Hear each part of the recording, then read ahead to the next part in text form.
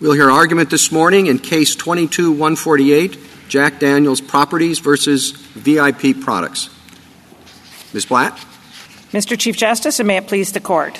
This case involves a dog toy that copies Jack Daniel's trademark and trade dress and associates its whiskey with dog poop.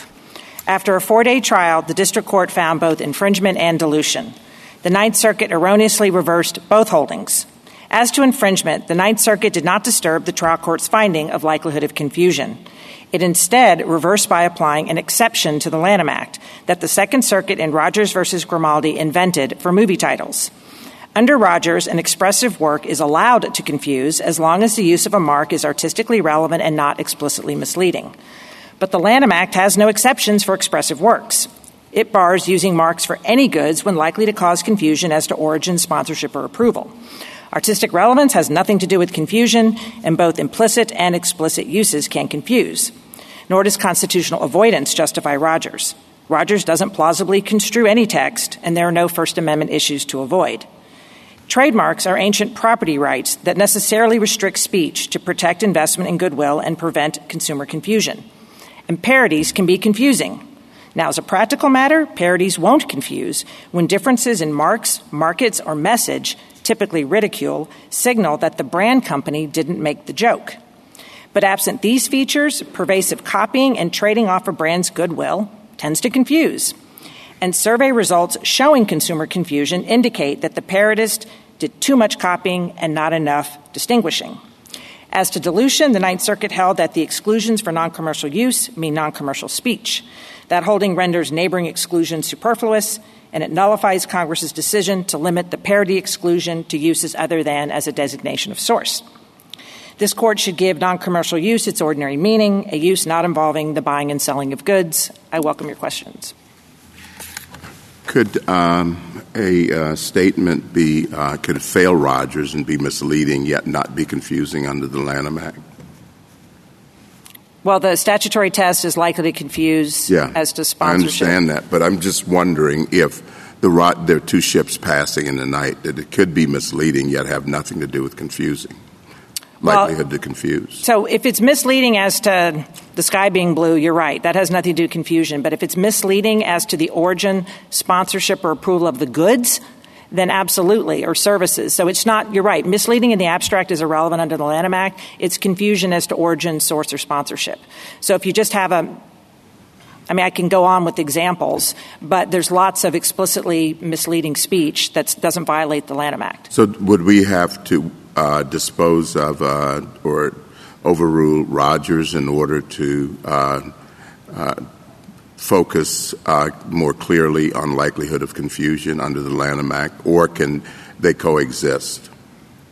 No, obviously not, since every case recognizes that the test involves non-application of the Lanham Act because the Second Circuit thought the Lanham Act struck the wrong balance. So there's no way to keep Rogers and for you to win this? No, we can win this case on a narrow grounds. There's no way to keep Rogers and be faithful to the text. We can win this case by the court assuming there's an atextual exception, and this court can go on and invent an atextual break to that exception. It's unorthodox for this court to do it, but you can certainly do that, and we've offered a bunch of distinctions. The problem is the text doesn't make any of these, and it's particularly unorthodox for this court to create exceptions as to parity and fair use when Congress put in two fair use explicit exceptions in the Act for both infringement and dilution and didn't see fit to do so here. So what would you do with the argument that respondent makes that, the Lanham Act presents difficulties for the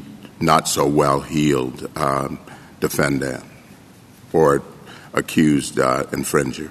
Yeah, the consequence of having a property right is property owners are going to protect them. And the consequence of their position is they would say if you have an intentionally 100% confusing as to customers, but as long as there was no overt lie, that they should have to get out and avoid the Lanham Act. If you're concerned about the First Amendment, someone can be, I don't see how it would be valid, but someone could bring an as-applied First Amendment challenge. It just would borderline frivolous because it's confusing speech.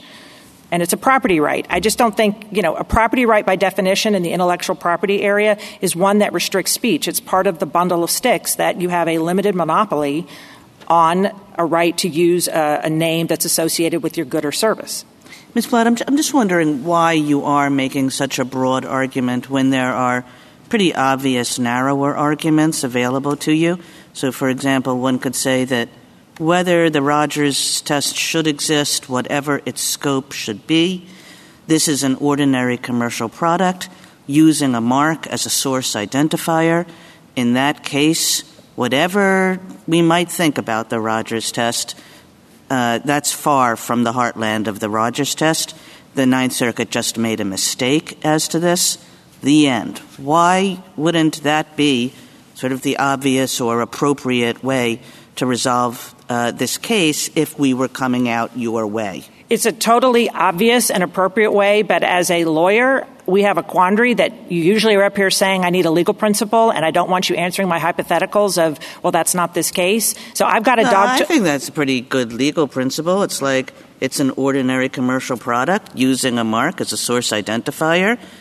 That doesn't get any special protection. There's a legal principle for you. So and that legal principle looks a lot like the fair use exclusions that Congress didn't write in. But I'm fine with the commercial product. Here's the problem is once you acknowledge or assume Rogers, you immediately get into the situation of you're saying, I will allow a confusing short film, but not a confusing commercial. I'll allow a confusing painting, but I won't allow confusing wallpaper.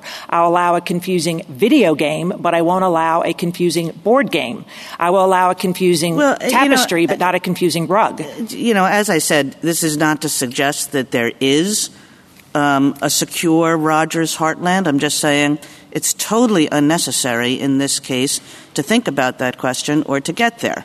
And I'll just add a little bit. The reason why every court of appeals that has thought about this question has adopted something like Rogers is because there are cases which look really different from this case. There are, an art photographer does photographs using a Barbie doll, which is clearly meant to have some kind of expressive meaning and is not an ordinary commercial product like this one and doesn't use the Barbie doll as a source identifier. And what the courts have been groping towards, maybe they've been right, maybe they've been wrong. All I'm saying is, why should we decide that case when we decide this case? You don't have to, and the Barbie case is a classic case, that example of where there's an explicit fair use exception for dilution. We're fine with your dog toy case, but it's just so obvious that someone's going to ask about a dreidel or a Halloween costume or a coloring book or a tchotchke, ceramic pottery. There's just all kinds of goods out there that are ordinary commercial goods that you're sort of head-scratching about. Well, I don't know how that fit in. And I just think the video game versus a board game. A Scrabble comes in a board game and a video game. A 20-minute commercial looks a lot more expressive to me than a 4-minute short film. So can I ask it this way? I guess I'm trying to understand why it's atextual, in your view, to focus on this idea of use of a mark as a source identifier. Because it seems to me that what you're describing as the problem is courts grappling with the degree of expressiveness of various items in terms of determining whether or not this art Rogers exception should apply. But I wonder whether the cleaner, more sort of consistent with the statute way of looking at it is to ask, is the artist using this mark as a source identifier, as the threshold? And if they aren't, then I guess the Lanham Act doesn't apply because, as you've said, the Lanham Act worries about confusion that arises from use of a mark as a source identifier. So if they're not doing that, then there's no trademark problem. But if they are doing that, if it's being used as a source identifier, then I suppose we get into all of the questions under the Lanham Act test as to whether or not there's trademark infringement. What's wrong with that? Well, unfortunately, a lot. And with respect, that literally you're taking language in the text of parody and in the text of 1115b4, which you had a Supreme Court case on, KP permanent makeup, saying other designation of a source are actually exceptions under two statutory provisions that don't appear in infringement. So I'm fine with you making up stuff. No, but I'm not making it up. I mean, you said here this morning, and I wrote it down, that the whole confusion issue Do you agree that confusion is the heart of the Lanham Act? Confusion has nothing to do with designation of source. So no, you're sorry, but in trademark law, you can have a very confusing use of a trademark. But I'm sorry, Ms. Blatt, you said a few minutes ago that it's misleading as to origin of source or sponsorship, that's the confusion that we care about. That what the Lanham Act is trying to do is say, are consumers confused as to the origin, source, or sponsorship of this product? And I agree with you, but I'm wondering then, why isn't that the threshold question? Just let me give you an example. The famous film pre-Rogers case, the Dallas Cowboy cheerleaders, involving 12 minutes of graphic sex involving a trademark, was not a source identifier. It was just a very confusing use of a trademark. Source, let me just explain what a source identification means. It means a consistent and persistent origin of source, even if the source is unknown. So like iPhone, even though there's not a company called iPhone that makes the phone, it's Apple, iPhone is a trademark.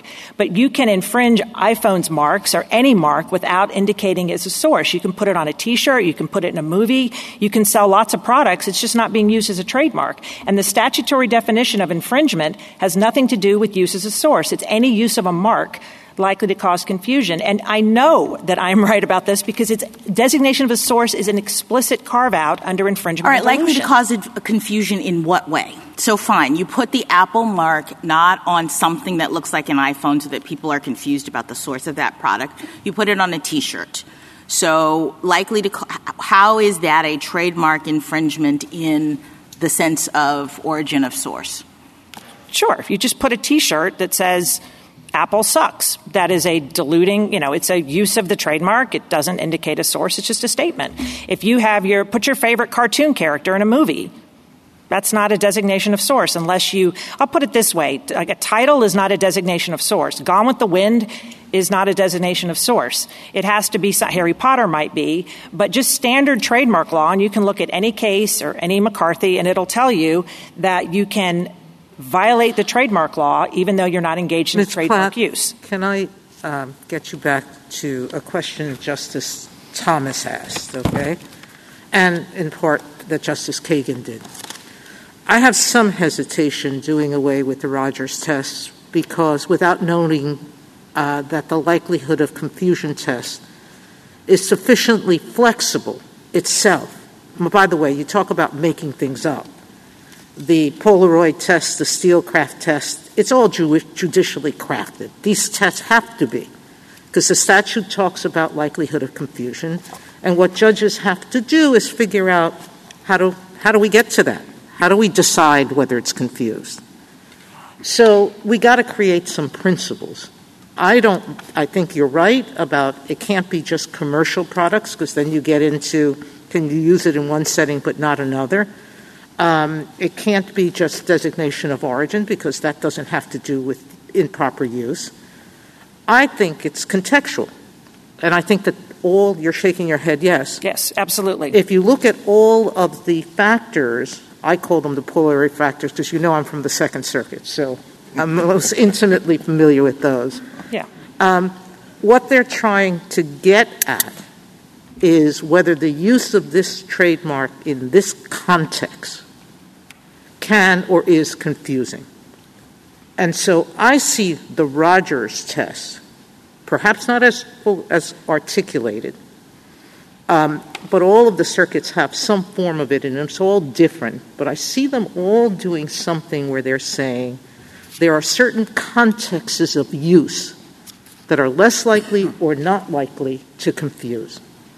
What the Second Circuit said with respect to titles is, when you're talking about a title use, the context of a movie, you can't decide whether it's confusing until you look at the movie and you decide whether or not the movie uses the title in an aesthetically pleasing way. I think they did add something to the likelihood of confusion standard that's not there, because they said it has to have, I don't remember the words, but something greater than just the likelihood of confusion. Artistic relevance? Artistic relevance. That may have gone too far, okay? But my point simply is, I would limit this to parity and not to anything else, because parity as a context does ask not all of the Polaroid factors. It asks something very different. And that's what I would limit the likelihood of confusion test to. But I want you to answer these hypotheticals. Of course. All right? And I want you to answer them in view of what Justice Thomas said.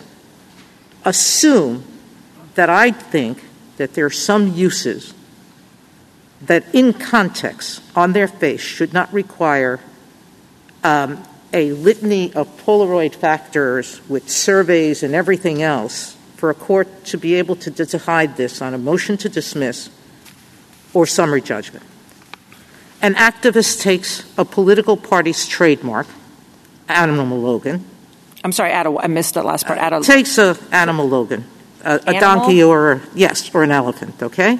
Oh, elephant. Yeah, whatever. I got it. One of the political party's Animal Logans. And makes a T-shirt where the animal looks drunk, accompanied by a slogan, "Time to sober up, America." And they wear that proudly at a protest or here in court.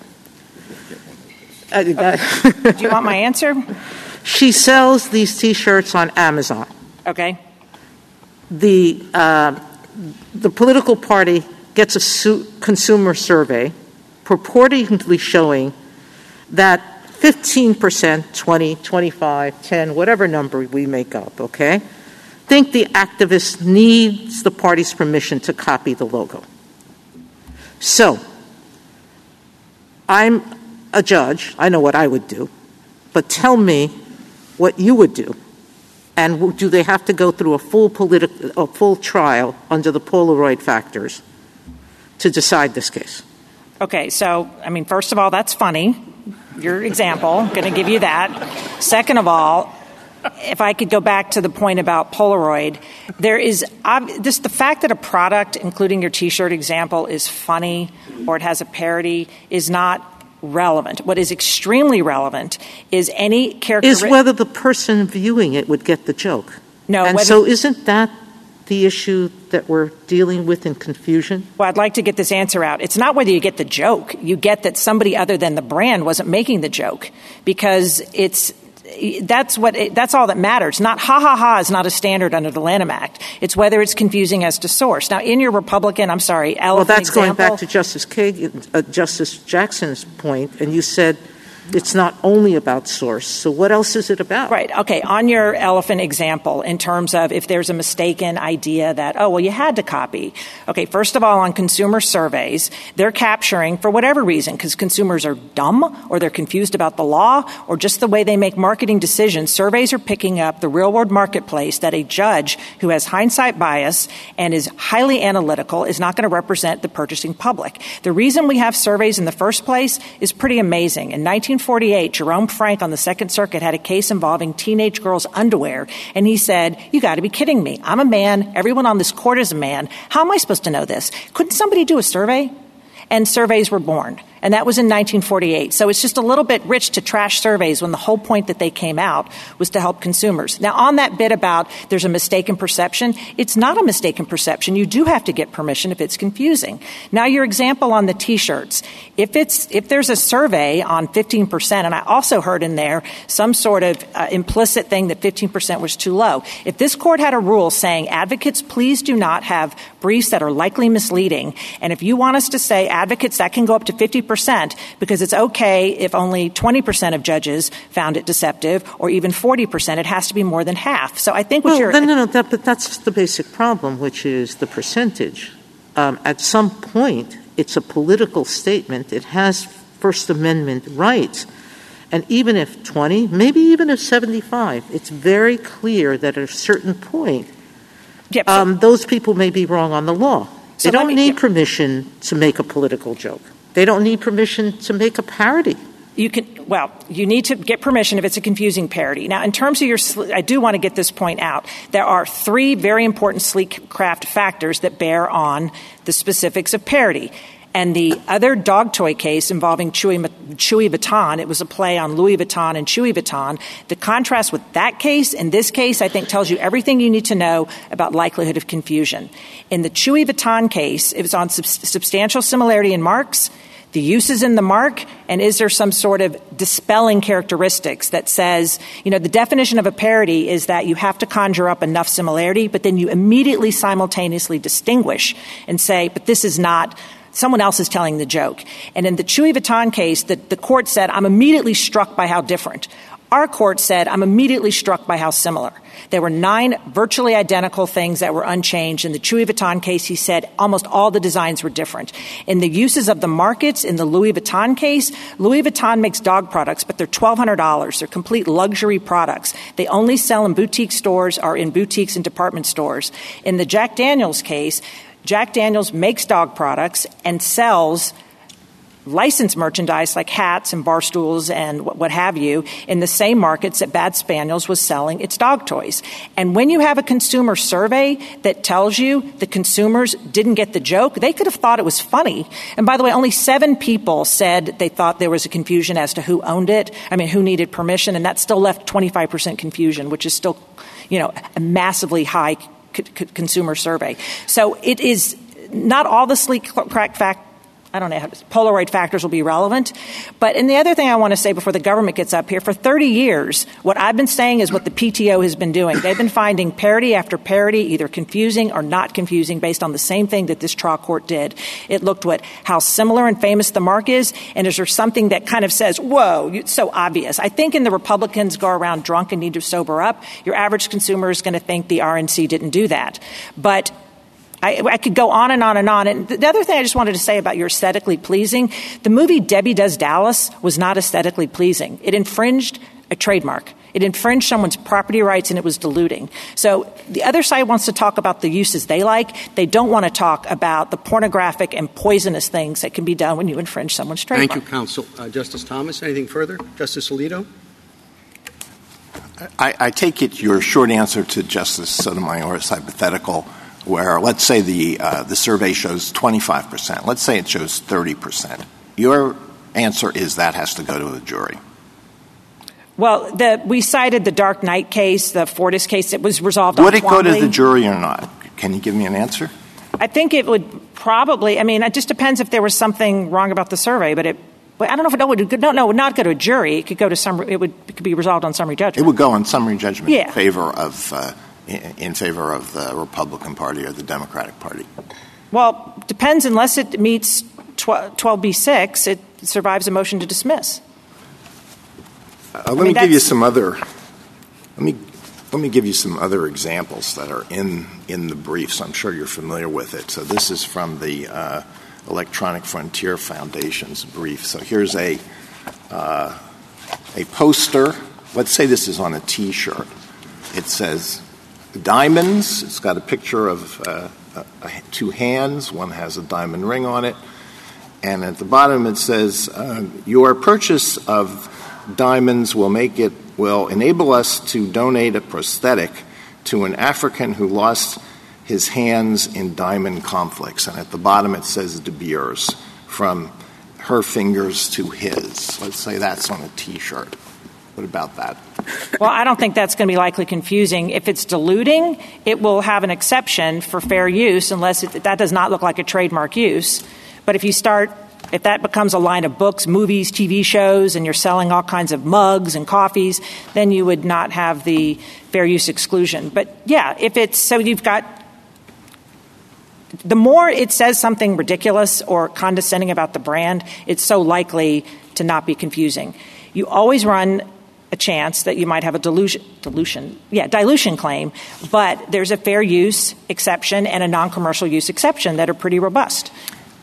Could any reasonable person think that Jack Daniels had approved this use of the mark?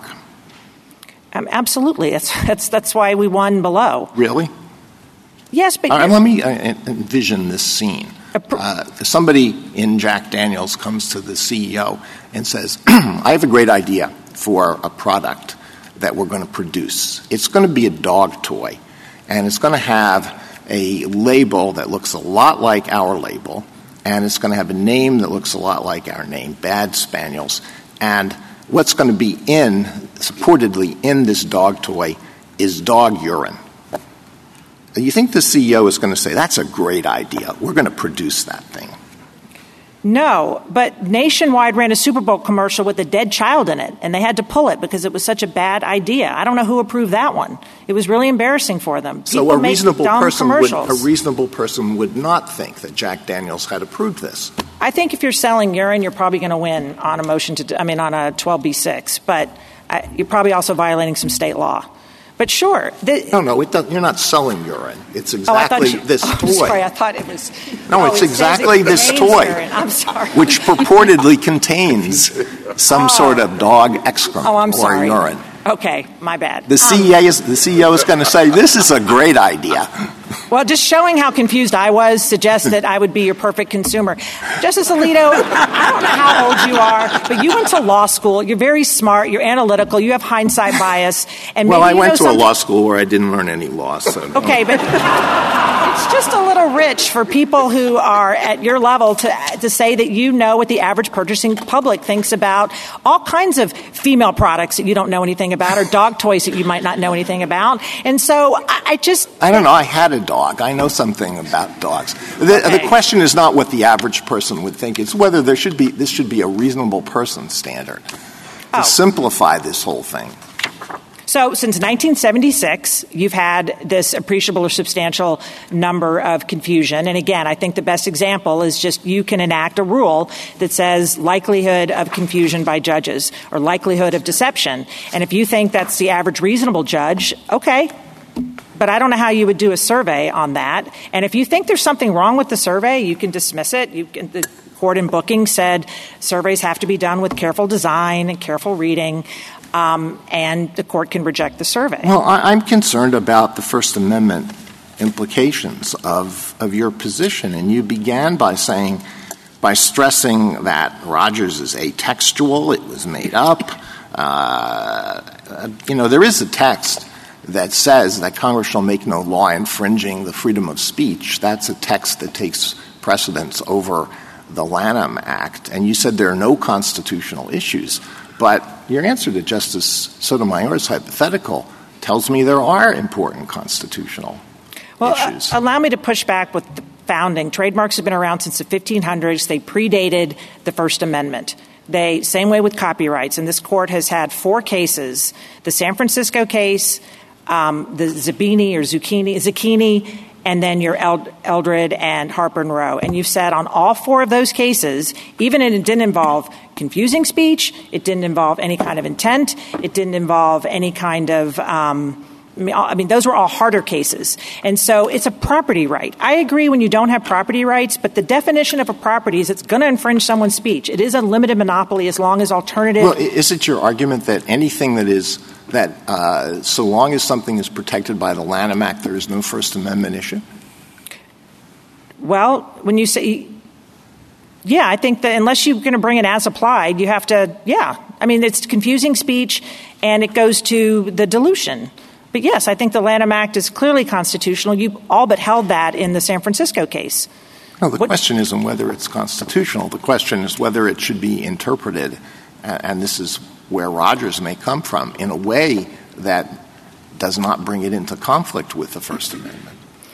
Well, then you should strike the statute as either facially invalid or as applied to a dog toy. It just seems that you're overturning centuries and billions of dollars of brand investment as to confusing. What I hear you saying is that you're worried about you think are non-confusing uses, but courts have been, I think we cited it on page 25, case after case that rejected parodies. Notably, none of those had survey cases. There are lots of famous cases where the court rejected likelihood of confusion. And as to dilution, again, there is a Supreme Court case on point, the San Francisco Athletic Association case. Right, thank you. Anything further, Justice Sotomayor? Justice Kagan? Justice Gorsuch? I just want to make sure I understand your position with respect to the First Amendment. As I understand it, your primary position is that trademark is consistent with the First Amendment. It predated it. It was thought to be consistent by the founders at the time. Well, and it doesn't protect confusing speech. Fine.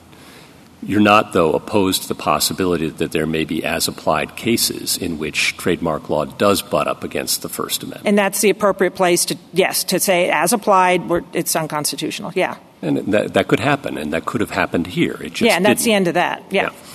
One further question. Your friend, or your amicus, I should say, the federal government's about to get up, but I'm not sure how much of a friend they really are to you. I agree. And their argument is that the district court here failed to, even under the appropriate test that you are arguing for, consider parity and confusion in this case, and we should remand for reconsideration of that issue under existing standards. Forget about the Rogers gloss.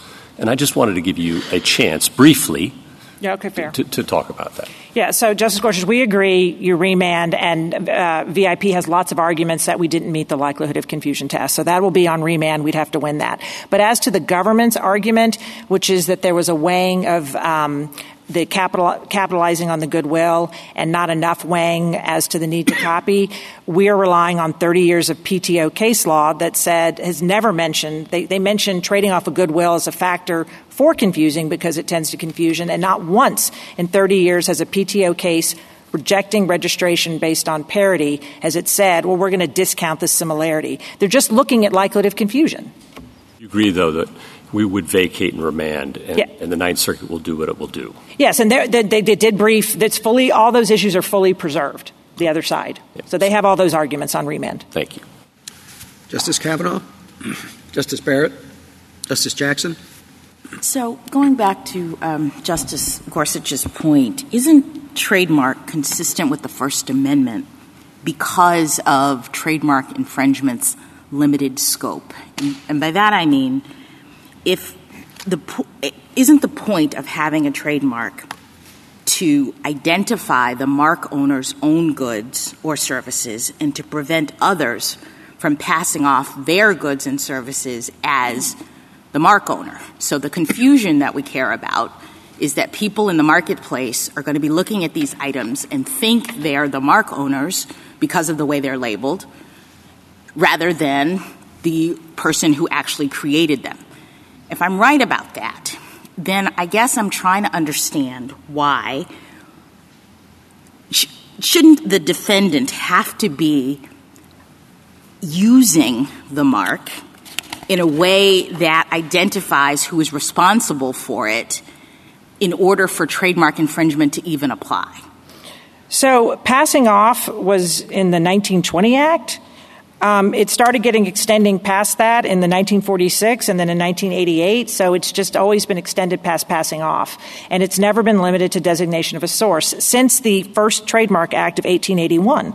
So you've had trademark law since the late 1800s. You struck the first one for being unconstitutional. But if you just... All right, so if it's broader than that, then don't we start really worrying about what Justice Alito and others have brought up? If it's broader than that, then I think we start being concerned about impairing artists who are referencing the mark from doing that in their work. And I guess my thought was, all right, we have these artists with First Amendment rights or parodists or whoever, and the way we prevent infringing their rights is by making sure that trademark holders are only able to come in and accuse them of problems if they the artists, are trying to designate the source of their products by using the mark. I think that's a reasonable policy proposal, but here would be my response to Congress, is that when you... Isn't that what the statute was trying to do? That's the point of confusion. That's the area of confusion that you keep saying is what the statute is all about. So Rogers was not even applied past titles until 2003 and not to the substance of movies until 2008. We've had a very vibrant film and artistic community since, I don't know since when. So the arts have flourished. All right, one last question. Sure. I'm sorry. All right. Let's say that's my view, okay? If I think that the Lanham Act only kicks in if we have an item that is being passed off, as you say, or an item that is creating confusion as to the source or origin or sponsorship, all right? Do you have an argument in this case with respect to this item? Yes. That it's confusing in that way, as to origin or sponsorship or source? Yeah, that was that's on page 5, but that was the survey, that was the finding, and on page 5 of our reply brief, we have 6 ways to Sunday on why this was a designation of source, including the admission in their complaint. All right, great. Thank you. Thank you, counsel. Mr. Garnieri. Mr. Chief Justice, and may it please the Court, I'd like to begin by just addressing some of the questions that have already been propounded this morning, and particularly the hypothetical about the T-shirt depicting an elephant and the De Beers example drawn from the electronic... Said either political party. Excuse me, Justice. Let's be clear. Unspecified political party parody on the T-shirt. I think a lot of the intuition driving some of those difficult questions is that reasonable people are not likely to be confused about the source of those products or whether the target of the parody sponsored or approved the product.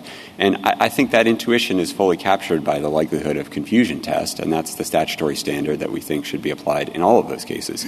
Rogers and the position that respondent is defending in this case is very different. That view says that you should be allowed for various vague First Amendment policy concerns.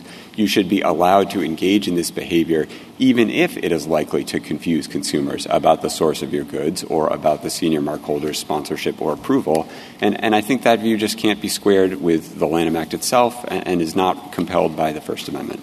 I welcome the Court's questions. So what exactly would you do with Rogers?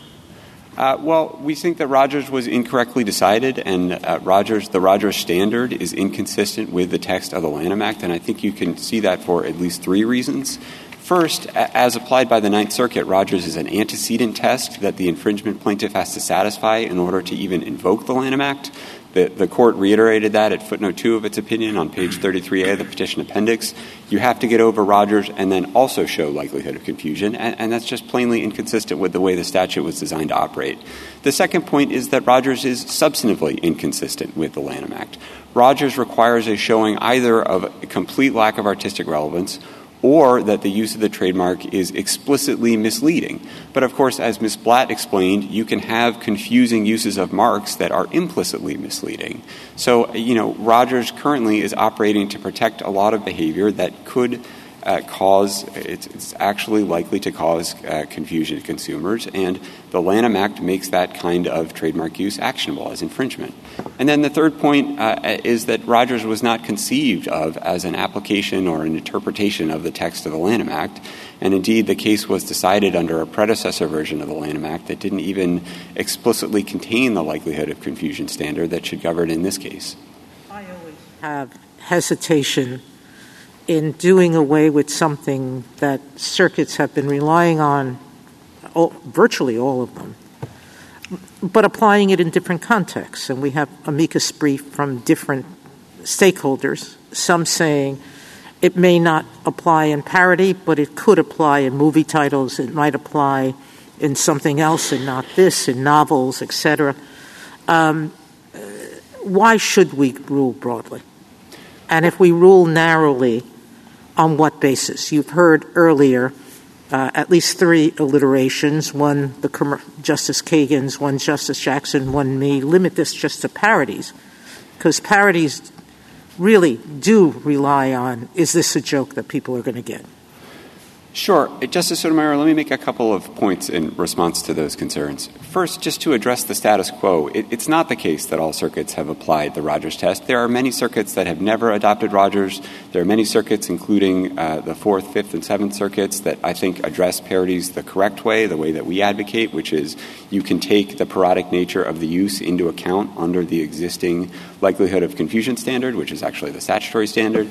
The second point is, I would grant you that there are a number of courts of appeals that have followed Rogers, but many of those cases involve titles, as Rogers involved a title.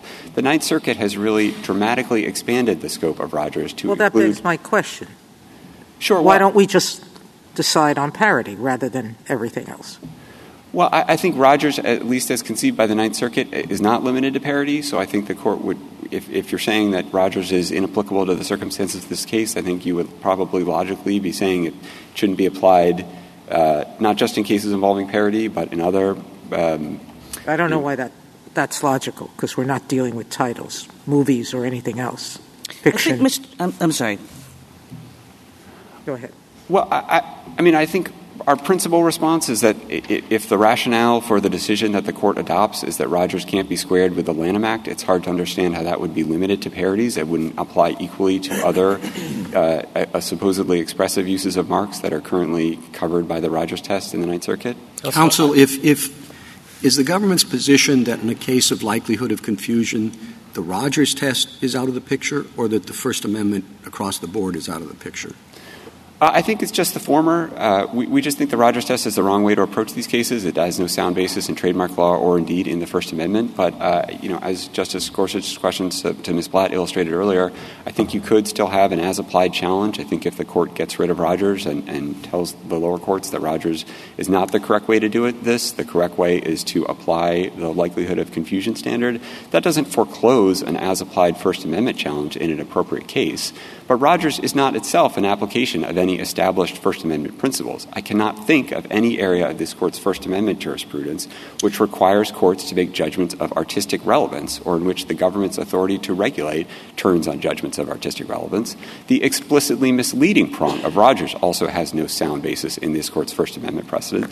There are areas of false and misleading speech in which the government can regulate, but those, including fraud, defamation, perjury, in those areas of unprotected speech, it has never mattered whether the deceit is explicit or merely implicit. I mean, that's just a distinction that was made up by the Second Circuit in Rogers, and I think it's time to put an end to it. And, counsel, I'd like to understand what you would have us do with respect to the remand, because you do argue that even under the Lanham Act's text, always a place to start, likelihood of confusion, that the district court erred.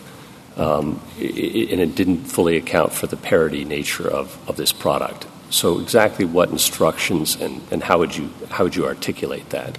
Sure. Well, in our view, the district court committed legal error in failing to take account of the parodic nature of respondents' use when applying the likelihood of confusion factors that are applied in the Ninth Circuit. I think that is primarily apparent in the district court's consideration of the similarity of the marks factor, which is a factor that all the courts of appeals consider relevant to evaluating the likelihood of confusion. The district court, in our view, the way that parody enters into the picture in most of these cases, that ordinarily you would think that the more similar two marks are, the more likely consumers are to be confused. And a fact finder could conclude that that's not the case in a parody case, because the parody, by its nature, is going to be drawing some humorous contrast with the original, and that contrast will itself serve to distinguish the two in the minds of consumers. And I think the court could make that clear in its opinion, and petitioner and the government have a disagreement about how best to read the district court's opinion, whether the district court actually made the legal error that we think the court made. That's really a question for the Ninth Circuit to resolve. Let me see if I have it, okay? And I may not. But that the similarity of the marks was a great emphasis in the district court's opinion, and perhaps too much, to the point where there are some parodies in which the marks are going to be very similar. But everybody, or most everybody, or a reasonable person, and I guess the question is which of those, would understand that the whole point of the joke is that it isn't the trademark holder's product, it's somebody else's. Yes, Justice Gorsuch, I think that's exactly right. Okay. Mr. Guarnieri. Which of those is it? Some percentage or a reasonable person? It's an appreciable number of ordinary consumers exercising ordinary care. That's a longstanding standard. It's derived from this Court's cases that predated the Lanham Act. And what about the fact that a lot of people surveyed may think that, as a matter of law, it was necessary to get the approval of the mark holder? Well, that's a hard case. That's a hard question. There are, certainly some amici supporting respondent who say that's a kind of legal mistake that should just be dismissed in the likelihood of confusion analysis. I think that's hard to say because the Lanham Act itself, one theory of trademark infringement is that consumers are confused about whether the mark holder has granted its permission to use its marks. That is, whether it has granted legal permission to the allegedly infringing junior mark. If the surveyed consumers think, yeah, you couldn't do this without getting Jack Daniel's permission, I think that's evidence of likelihood of confusion. Now, I will say, just to step back a second, surveys are it's one piece of the puzzle here, but it's not the whole thing. They are meant to be an approximation of consumer perceptions in the marketplace. The point is that these surveys are expensive, and they're in a test that is a multi-factor test, which is confusing, which doesn't provide a lot of guidance in particular situations. It's an extremely kind of expensive litigation to go through. So when you look at these hypotheticals that were given to you, whether they're political or whether they're artistic speech, and your first-line defense of this, and as I conceive it, your second and third line defense too, is don't worry, you'll win on likelihood of confusion. I think that what this Rogers test is all about is to say that there are some things, the political hypotheticals, the artistic speech hypotheticals, that shouldn't have to go through this whole analysis, and that we can get rid of in the first instance on a motion to dismiss without surveys, without a lot of fuss and bother. Well, Justice Kagan, you can adjudicate a trademark infringement suit on a motion to dismiss at the 12b6 stage if the allegations in the complaint do not plausibly allege infringement. They do not plausibly allege a likelihood of consumer confusion. That's the ordinary standard that applies in every other context in federal litigation. It is well, every other context in federal litigation doesn't involve the kinds of clearly First Amendment protected speech that these hypotheticals are about.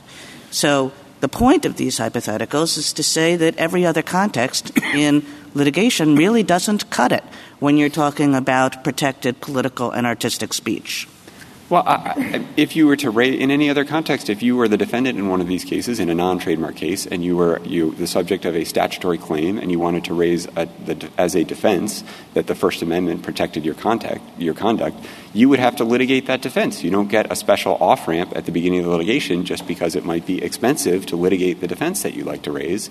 And I think in general, the costs of litigating a trademark infringement suit are not a compelling reason to displace the statutory standard with this Rogers standard that is not itself based in trademark law or indeed based in established First Amendment principles. The other thing I would point out, I take the point in some of the briefing on the other side that there is a possibility or a threat of abusive litigation tactics that could chill legitimate, non-confusing uses of marks. And I think the Congress already addressed that concern to some extent by providing for fee shifting in the Lanham Act, which is itself an unusual feature in federal law. In an appropriate case, a district court that could, found that a case was brought in bad faith to chill speech that is not confusing, you could award attorney's fees, and that serves as a deterrent to some extent. Some of the hypotheticals and actual cases that are highlighted in the briefing in this case do seem to me to present serious First Amendment issues. And you seem not to be very concerned about the free speech implications of the position that you're taking. Here's another example. This is a real-life example in one of the briefs.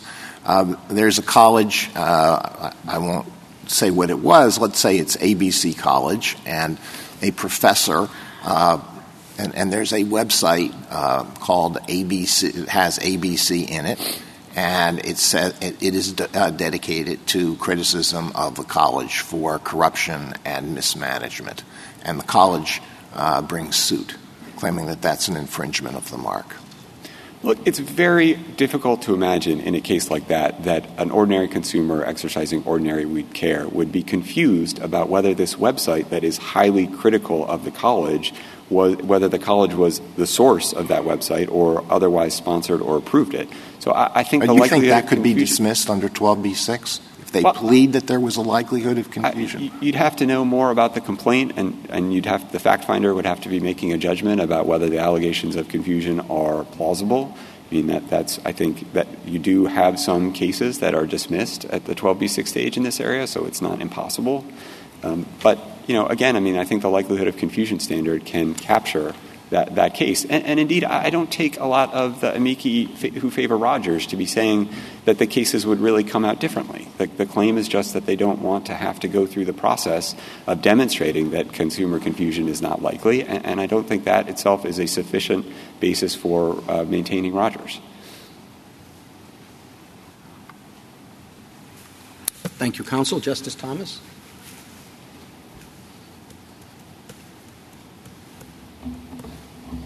Justice Kavanaugh? And Justice Barrett? Oh, I'm sorry. Justice Jackson.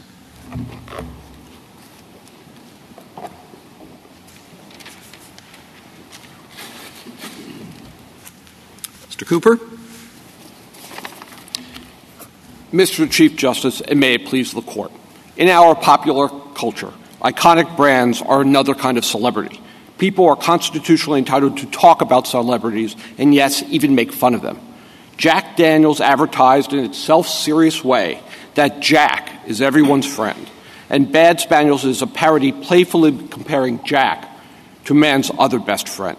And it's clear in this case that what Jack Daniels is complaining about is not Bad Spaniels as a designation of source. They're complaining about the speech, the parody, the comparison to dog poo and a Bad Spaniel, not the mark. Parodies on non-competitive goods, like Bad Spaniels, aren't likely to cause confusion as to source or approval. As this Court recognized quite properly in Campbell, companies simply do not license lampoons of their own products. The circuits developed the Rogers test to protect expressive works generally, and it keeps the threat of extended litigation from silencing speech. That's particularly true when well-heeled celebrities go after parodists. The Solicitor General agrees that the general multi-factor test is usually applied does not work for parodies, and that the district court misapplied the factors here. More broadly, a test that convicts pure parodic speech, like Mutant of Omaha, Nuclear Holocaust Insurance, or Michelob Oily in a humor magazine, is broken. A test that requires significant resources to vindicate obvious parodies like Wal-Qaeda or Holocaust or Chewy Vuitton is simply the wrong tool for the job. If the Court is inclined toward the Solicitor General's position, the Court should provide more guidance to lower courts than simply, hey, keep that as a parody in mind, because the burden of litigating the irrelevant or inverted factors itself chills speech. Stripping out those factors, a more focused version of the general test would ask three questions. One, can the Court reasonably perceive the product's parodic character? That's taken from Campbell. Two, what is the proximity and competitiveness of the party's goods? That's taken from the standard test. And third, does the parody otherwise fail to differentiate itself from the parodied mark? This test protects speech while denying a free pass to knockoffs and counterfeits. But fundamentally, the First Amendment is not a game show where the result is survey says I'm confused, stop talking. I welcome your questions. So is your concern, are you as much concerned about the test itself or the location of the test? So what if your test and the factors that are concerning you are rolled into the multi-factor test? Your Honor, I think the Rogers test, if I understand your question. Yes. The Rogers test is a simpler way of addressing it. Well, I understand that, but what I'm trying to understand is whether or not you are more concerned about the fact that Rogers preempts the Lanham Act multi-factor approach up front as opposed to you're having the exact same test but at the multi-factor stage. Your Honor, we think that the Rogers test functions best as a screen that takes out all the expressive works at the beginning, so you never have to get to them. So in other words, you prefer the Rogers test because it precludes the application of the full Lanham test. Well, at least a multi-factor test as that's conceived of as an application. Yes, because the multi-factor test, as this Court recognized in Wisconsin Right to Life, that kind of rough and tumble, open-ended inquiry itself chills speech. So now, with that, what is your best textual hook for Rogers and for the off-ramp that you're proposing and that the Ninth Circuit applied? We think that the broad standard of likely confused or deceived is fine. There is an entire edifice built under the Lanham Act to try to reconcile that with First Amendment text, whether it's fair use doctrines, which are non-statutory, whether it's nominative fair use, whether it's the Rogers test. There are ways of meshing that and understanding that this text does not provide a standard for the quantum or the mechanism or the means of causing confusion or identify what kind of confusion. Well, but the Rogers test doesn't seem to have its roots in First Amendment jurisprudence, though. Well, I think one has to differentiate the Rogers test as it was originally formulated, and I agree that it's not the most well-phrased test in terms of artistic relevance. I think the intellectual law professor's brief in support of neither kind of approaches the more accurate test to say, not is it artistically relevant, but is it a gratuitous use for the message? So as long as there's a connection, it's not just throwing on a funny trademark that has nothing to do with the rest of the good, then that has a significant relevance. And I think as applied in the parody case, parody is an easy case because of the nature of parodies in both saying, I'm the original, but I'm also not the original. Can I ask you, you said that Rogers screens out expressive works, and I think part of the problem that I'm struggling with is all of the uncertainty we have as to whether or not something is sufficiently expressive, and that seems to be where there's a lot of problems in the administrability of the Rogers test. So let me ask you one question, which is it your view that expressive works can never confuse as to source or origin? Because if an expressive work can, I don't understand why it would be entitled to be screened out. I think it's highly unlikely that, and in fact I haven't seen an example where you could have an expressive work that was likely to confuse if it was not otherwise explicitly misleading. What about the hypothetical of this very scenario? So let's say VIP made a dog toy that was the exact size, shape, and color of a Jack Daniels bottle. Mm-hmm. They called it Bad Spaniels, but the label is identical and everything is the same. And there we have it. Are you saying that that scenario is one in which you would still claim entitlement to expressive screening out? In other words, if we know that these things are, basically identical, except one says Jack Daniels and the other says, or let's do it this way. What if it says Jack Daniels? That's an easier hypothetical. The Chewy dog toy says Jack Daniels, and it's the same color, size, shape, and everything. It is easy, because we would consider that to be explicitly misleading. The parody here, though, is not putting Jack Daniels on a dog toy. There is far more to it. And there is, in this case... What is there to it? What is the parody here? The parody? Yeah. The parody is maybe I just have no sense of humor, but... What's the parody? The parody is multifold, but the testimony indicates, and it's not been disputed, that the parody is to make fun of marks that take themselves seriously. Well, you say that, but you make fun of a lot of marks. Doggy Walker, Dos Perros, Smella Arpa, Canine Cola, Mountain Drool. Are all of these companies taking themselves too seriously? Yeah, yes. In fact, you don't see a parody just like as a soft drinks and liquor companies take themselves too seriously as a class? I think there are a lot of products that take them too seriously, and merchandise. You don't see, for example, something near to my heart, a parody of Woodford Reserve bourbon, because you don't get that building up of an edifice of making them into a cultural icon and reference point. When you advertise on TV incessantly and you create this image of yourself as something that's so important. So you're just saying anytime you go out after or you use the mark of a large company, it's a parody, just by definition. Because they must take themselves too seriously because they're a big company. I think, as applied here, there's no doubt that Jack Daniels takes itself very seriously. No, I don't know. I don't think Stella Artois takes itself very seriously. And they have very funny commercials. Yeah, and I've seen their historical commercials, and they would honor parody too. But Jack Daniels is at the head of the line. I mean, this is okay. I've made my point. No, I think Counsel, I think the point has been made. I just have a slightly different question. So with respect to Rogers itself, you've said the artistic expressiveness isn't quite right. And you'd agree that judges would make for pretty lousy art critics, I assume. That's correct. Okay. So do lawyers of all kinds. Thank you. Appreciate that. The other part is this explicitly misleading prong. And our First Amendment doesn't protect speech that is misleading often, or doesn't give it the same protection always. And I'm not sure where it explicitly comes from as opposed to implicitly misleading. That would also seem to have different First Amendment implications.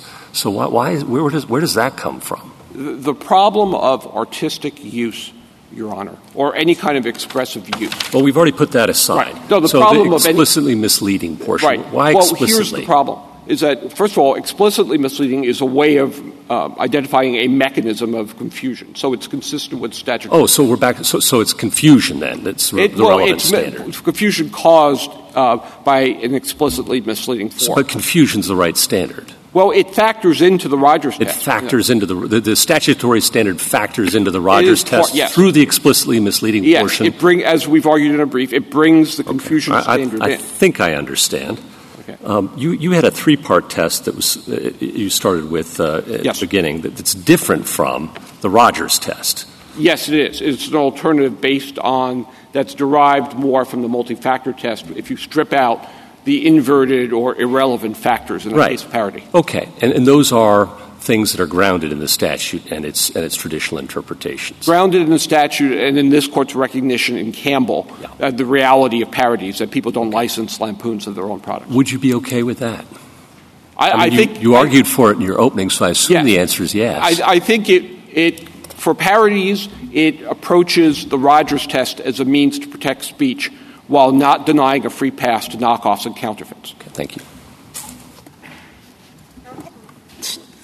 I've been confused by your allegation in your complaint that Bad Spaniel's trademark and trade dress, that you're the owner of it. Can I stop? The only trademark I see on your product is on the Silly Squeakers. That's the source, Silly Squeakers, correct? That's the trademark. That is the actual trademark. And that's the only thing that has an R on it. Right, or a TM. Okay.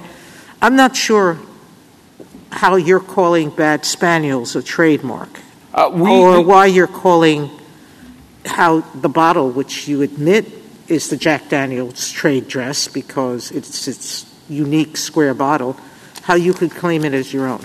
We're not, Your Honor. But Jack Daniel's is claiming that we are using that as a trademark. We're simply So why did your complaint say that you are the owner of all rights in Bad Spaniel's trademark and trade dress? Your Honor, it's a form allegation of legal ownership, which is a conclusion. It's not, under Ninth Circuit precedent, any kind of judicial admission. What we were just saying in the kind of rote way you do in complaints, that we're Bad Spaniels. And so the question is... You're not Bad Spaniels. You're Silly Squeakers. We're silly as a designation of source on the product. But in terms of identifying... every designer of products that puts their trade name on it,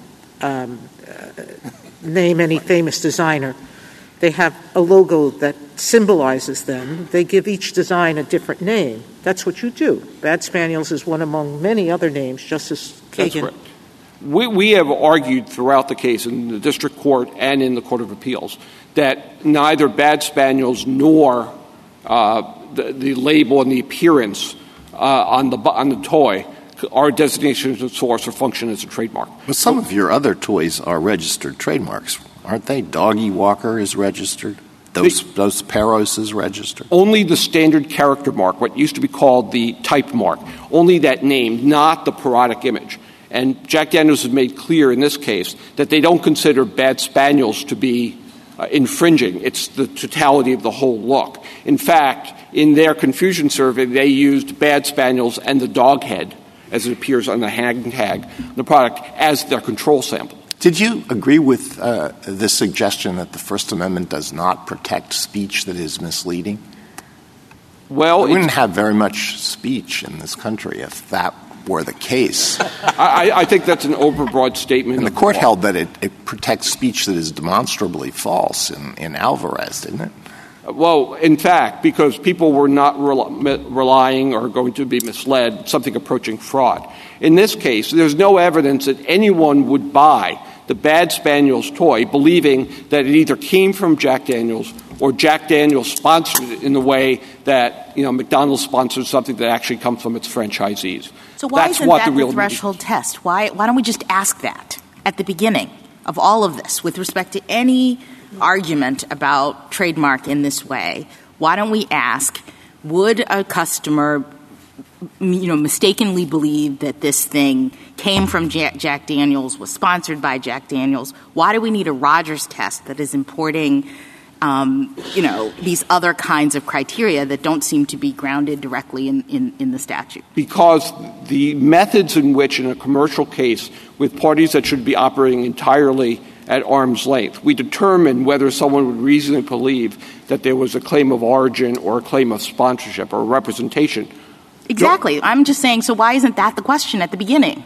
Because it's so difficult and so subject to misapplication in expressive works, including parodies, that the standard You said parodies are clear. Parodies are the paradigmatic, easy answer to that question. We agree, Your Honor. We agree that this should have been a case susceptible of resolution by a motion to dismiss or motions for summary judgment because no one looking at this toy could possibly believe. And it wasn't precisely because we have a Rogers test that I think is confusing people into doing other things. No, the district court threw away the Rogers test and applied the multi-factor test and got it wrong. Well, what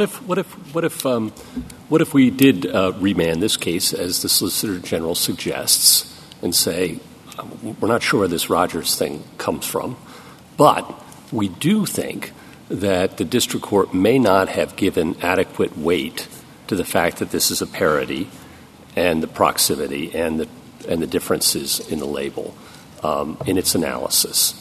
Would you have any objection to that? Yes, Your Honor, because the problem... Most lawyers don't stand at the lectern and oppose a win, but No. This will be interesting. I would prefer more of a landslide win than... Oh, well. and something also that... Fair enough. Who wouldn't? And something that also in future cases would provide clearer guidance from saying, consider how parody plays into it.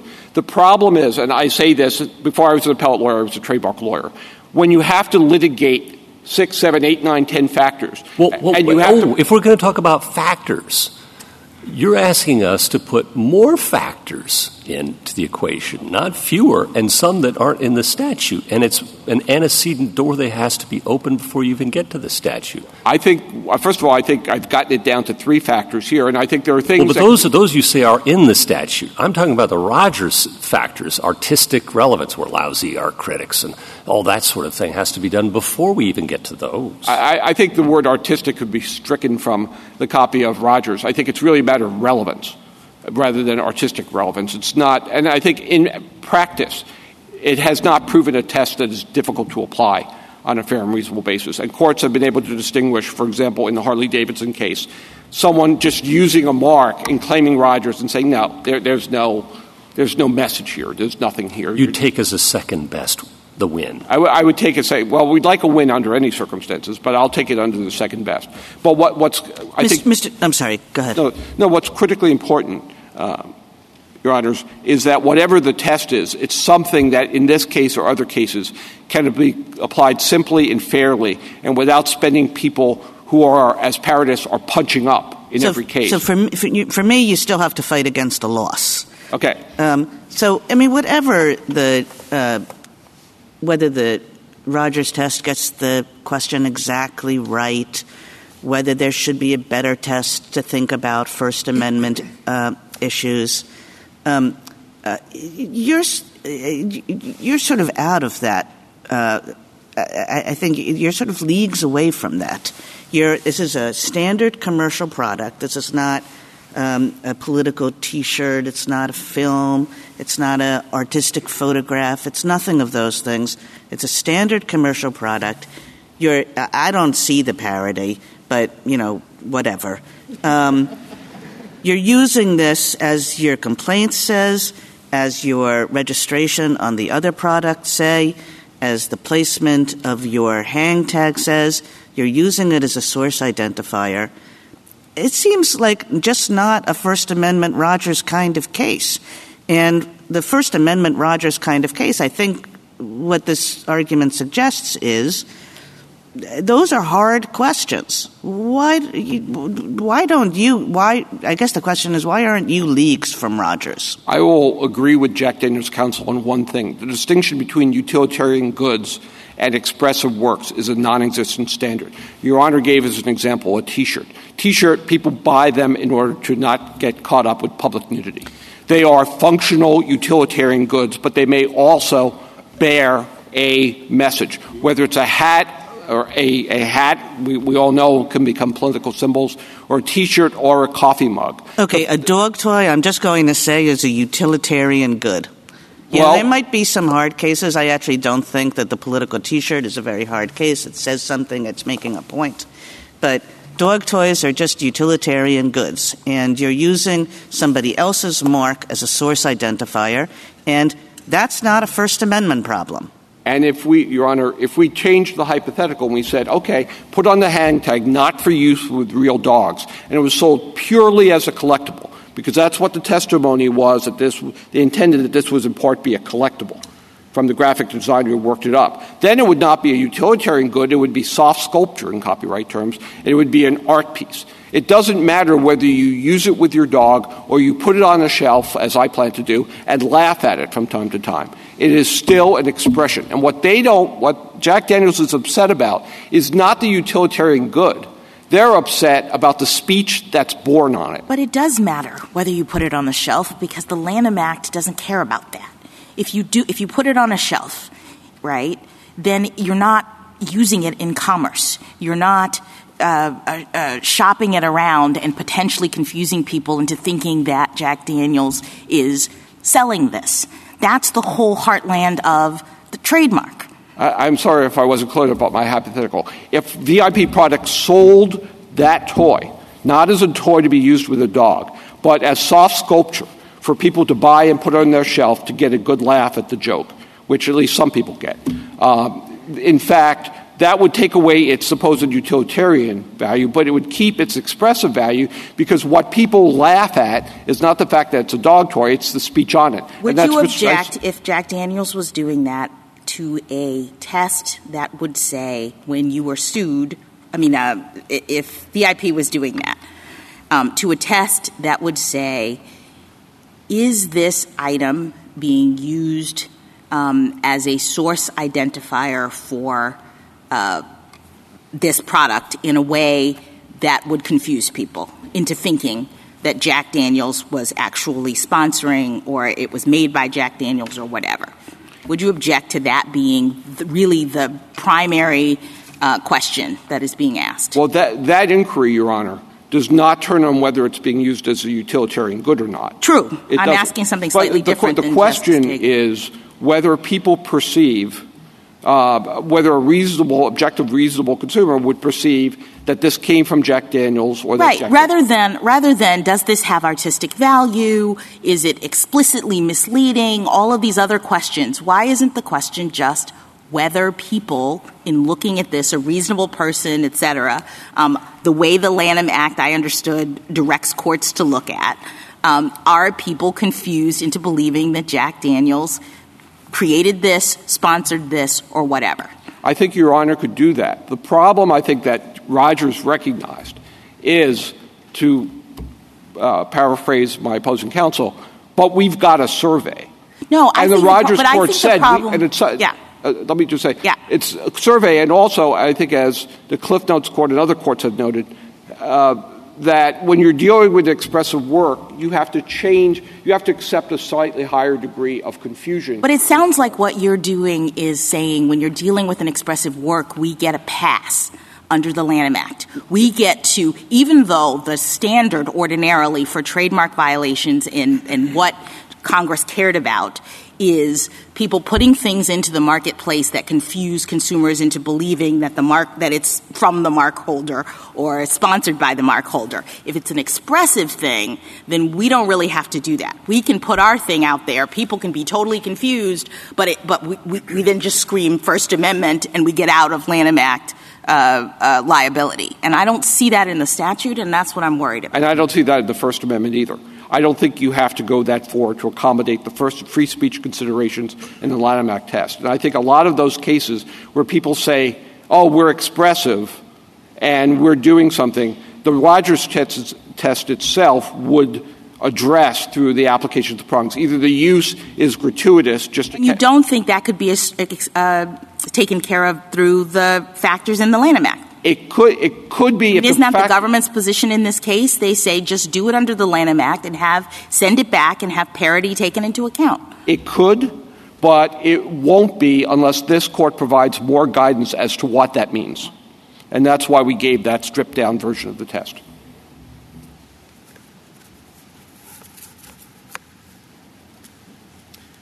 Justice Thomas? On a separate subject, could you just elaborate a bit on why a product that you can buy online or Petco is non-commercial? Absolutely, Your Honor. We live in an age where, and it's actually true in all past ages, everything is for sale.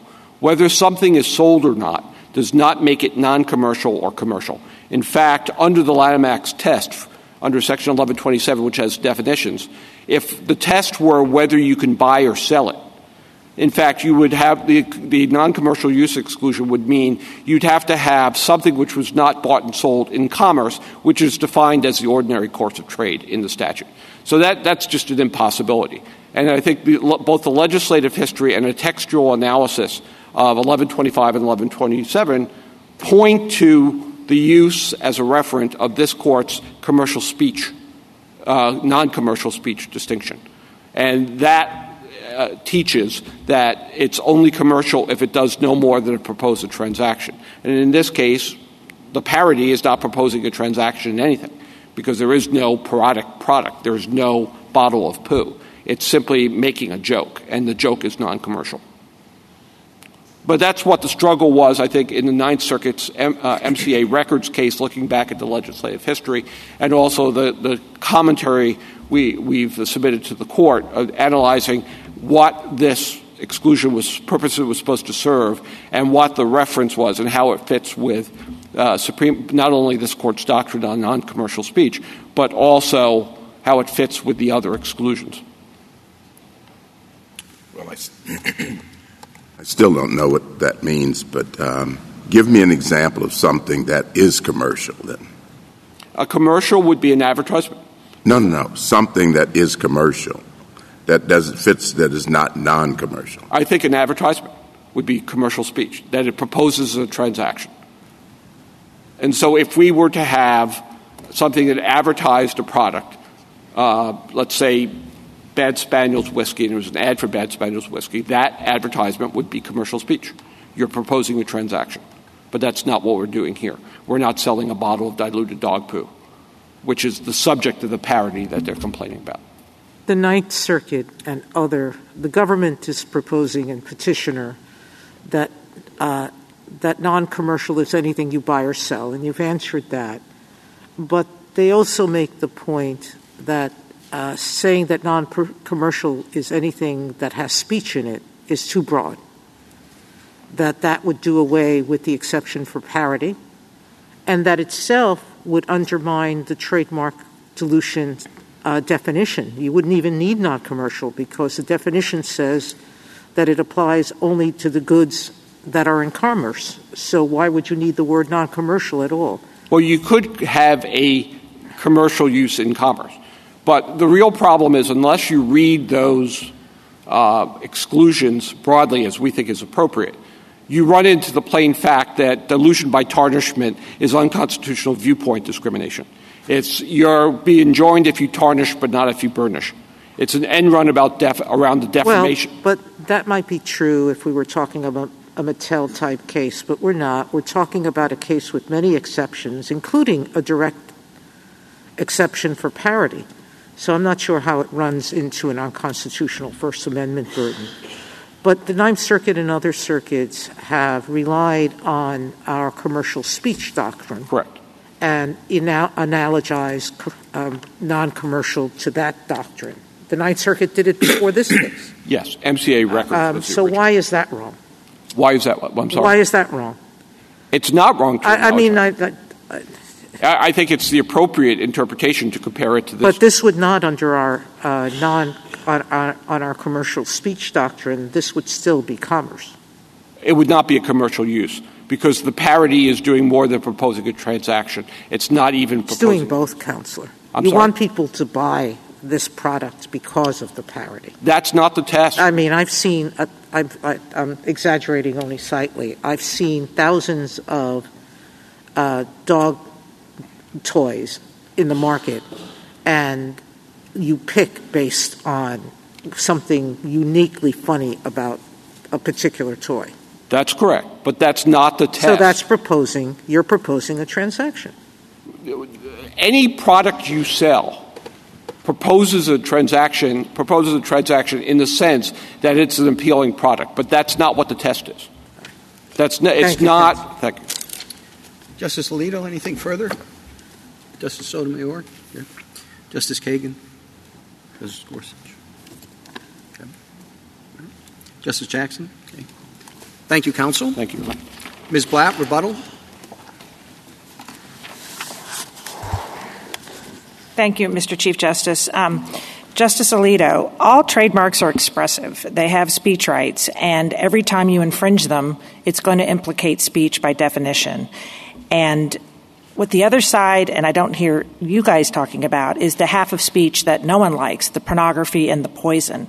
And it is hard for me to see how you can say that the trademark owner doesn't have an interest in something that approaches compelled speech if their mark has been using in porn films and porn toys and sex toys, and people are profiting off of that.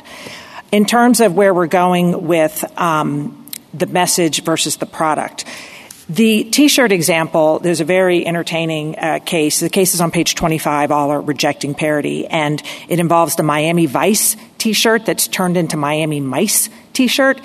Very funny. No one would think it's confusing because they're cartoon mice. And so there are plenty of T-shirts that just don't meet that confusion. The 1st, 7th, 10th, and D.C. Circuit have not adopted Rogers. Twombly and Iqbal, there's a case we cited on page 11, our brief out of the 7th Circuit, and it is a case saying it's completely implausible that the clean slate program in the Dark Knight movie could be confused with a clean slate software program, and the court dismissed that on 12b6. As far as I know, Rogers doesn't even get dismissed on 12b6. It goes to summary judgment, so I'm not sure how Rogers helps. In terms of the disconnect between Justice Jackson and Justice Sotomayor. Justice Jackson is talking about designation of source, and Justice Sotomayor is talking about parody. But, of course, those two intersect. You could have a political message on a dog toy. You can put a parody on a T-shirt. You can put a political message on a calendar, or one man's tchotchke is another man's paperweight. They are both decorative, and then anytime you mention holidays like Christmas lights, Christmas ornaments, Christmas trees, Halloween costumes, and I mentioned dreidels, menorahs, etc., I don't know what that is. Sounds too expressive to me, but they're all utilitarian. Finally, two more points. Justice Thomas, the examples of uses in commerce, which means trade or interstate commerce, sales over state lines. The examples that would not be commercial use are tweets, anything like a TikTok video, so that's social media, any televised campaign speech, campaign buttons, opinion articles, and pamphlets. So those are all goods that move in commerce, non-commercial because they don't involve the buying and selling of goods. Finally, in terms of the remand, we of course want the court to remand, and we think the issues are preserved. But it is somewhat galling to have the SG's office come up time and again and don't even mention the PTO's position. They have 30 years of case law that doesn't mention anything they're talking about today, and the government doesn't even mention it in their brief. I think that's unacceptable for them to come up here and say the opposite. Thank you. Thank you, counsel. The case is submitted.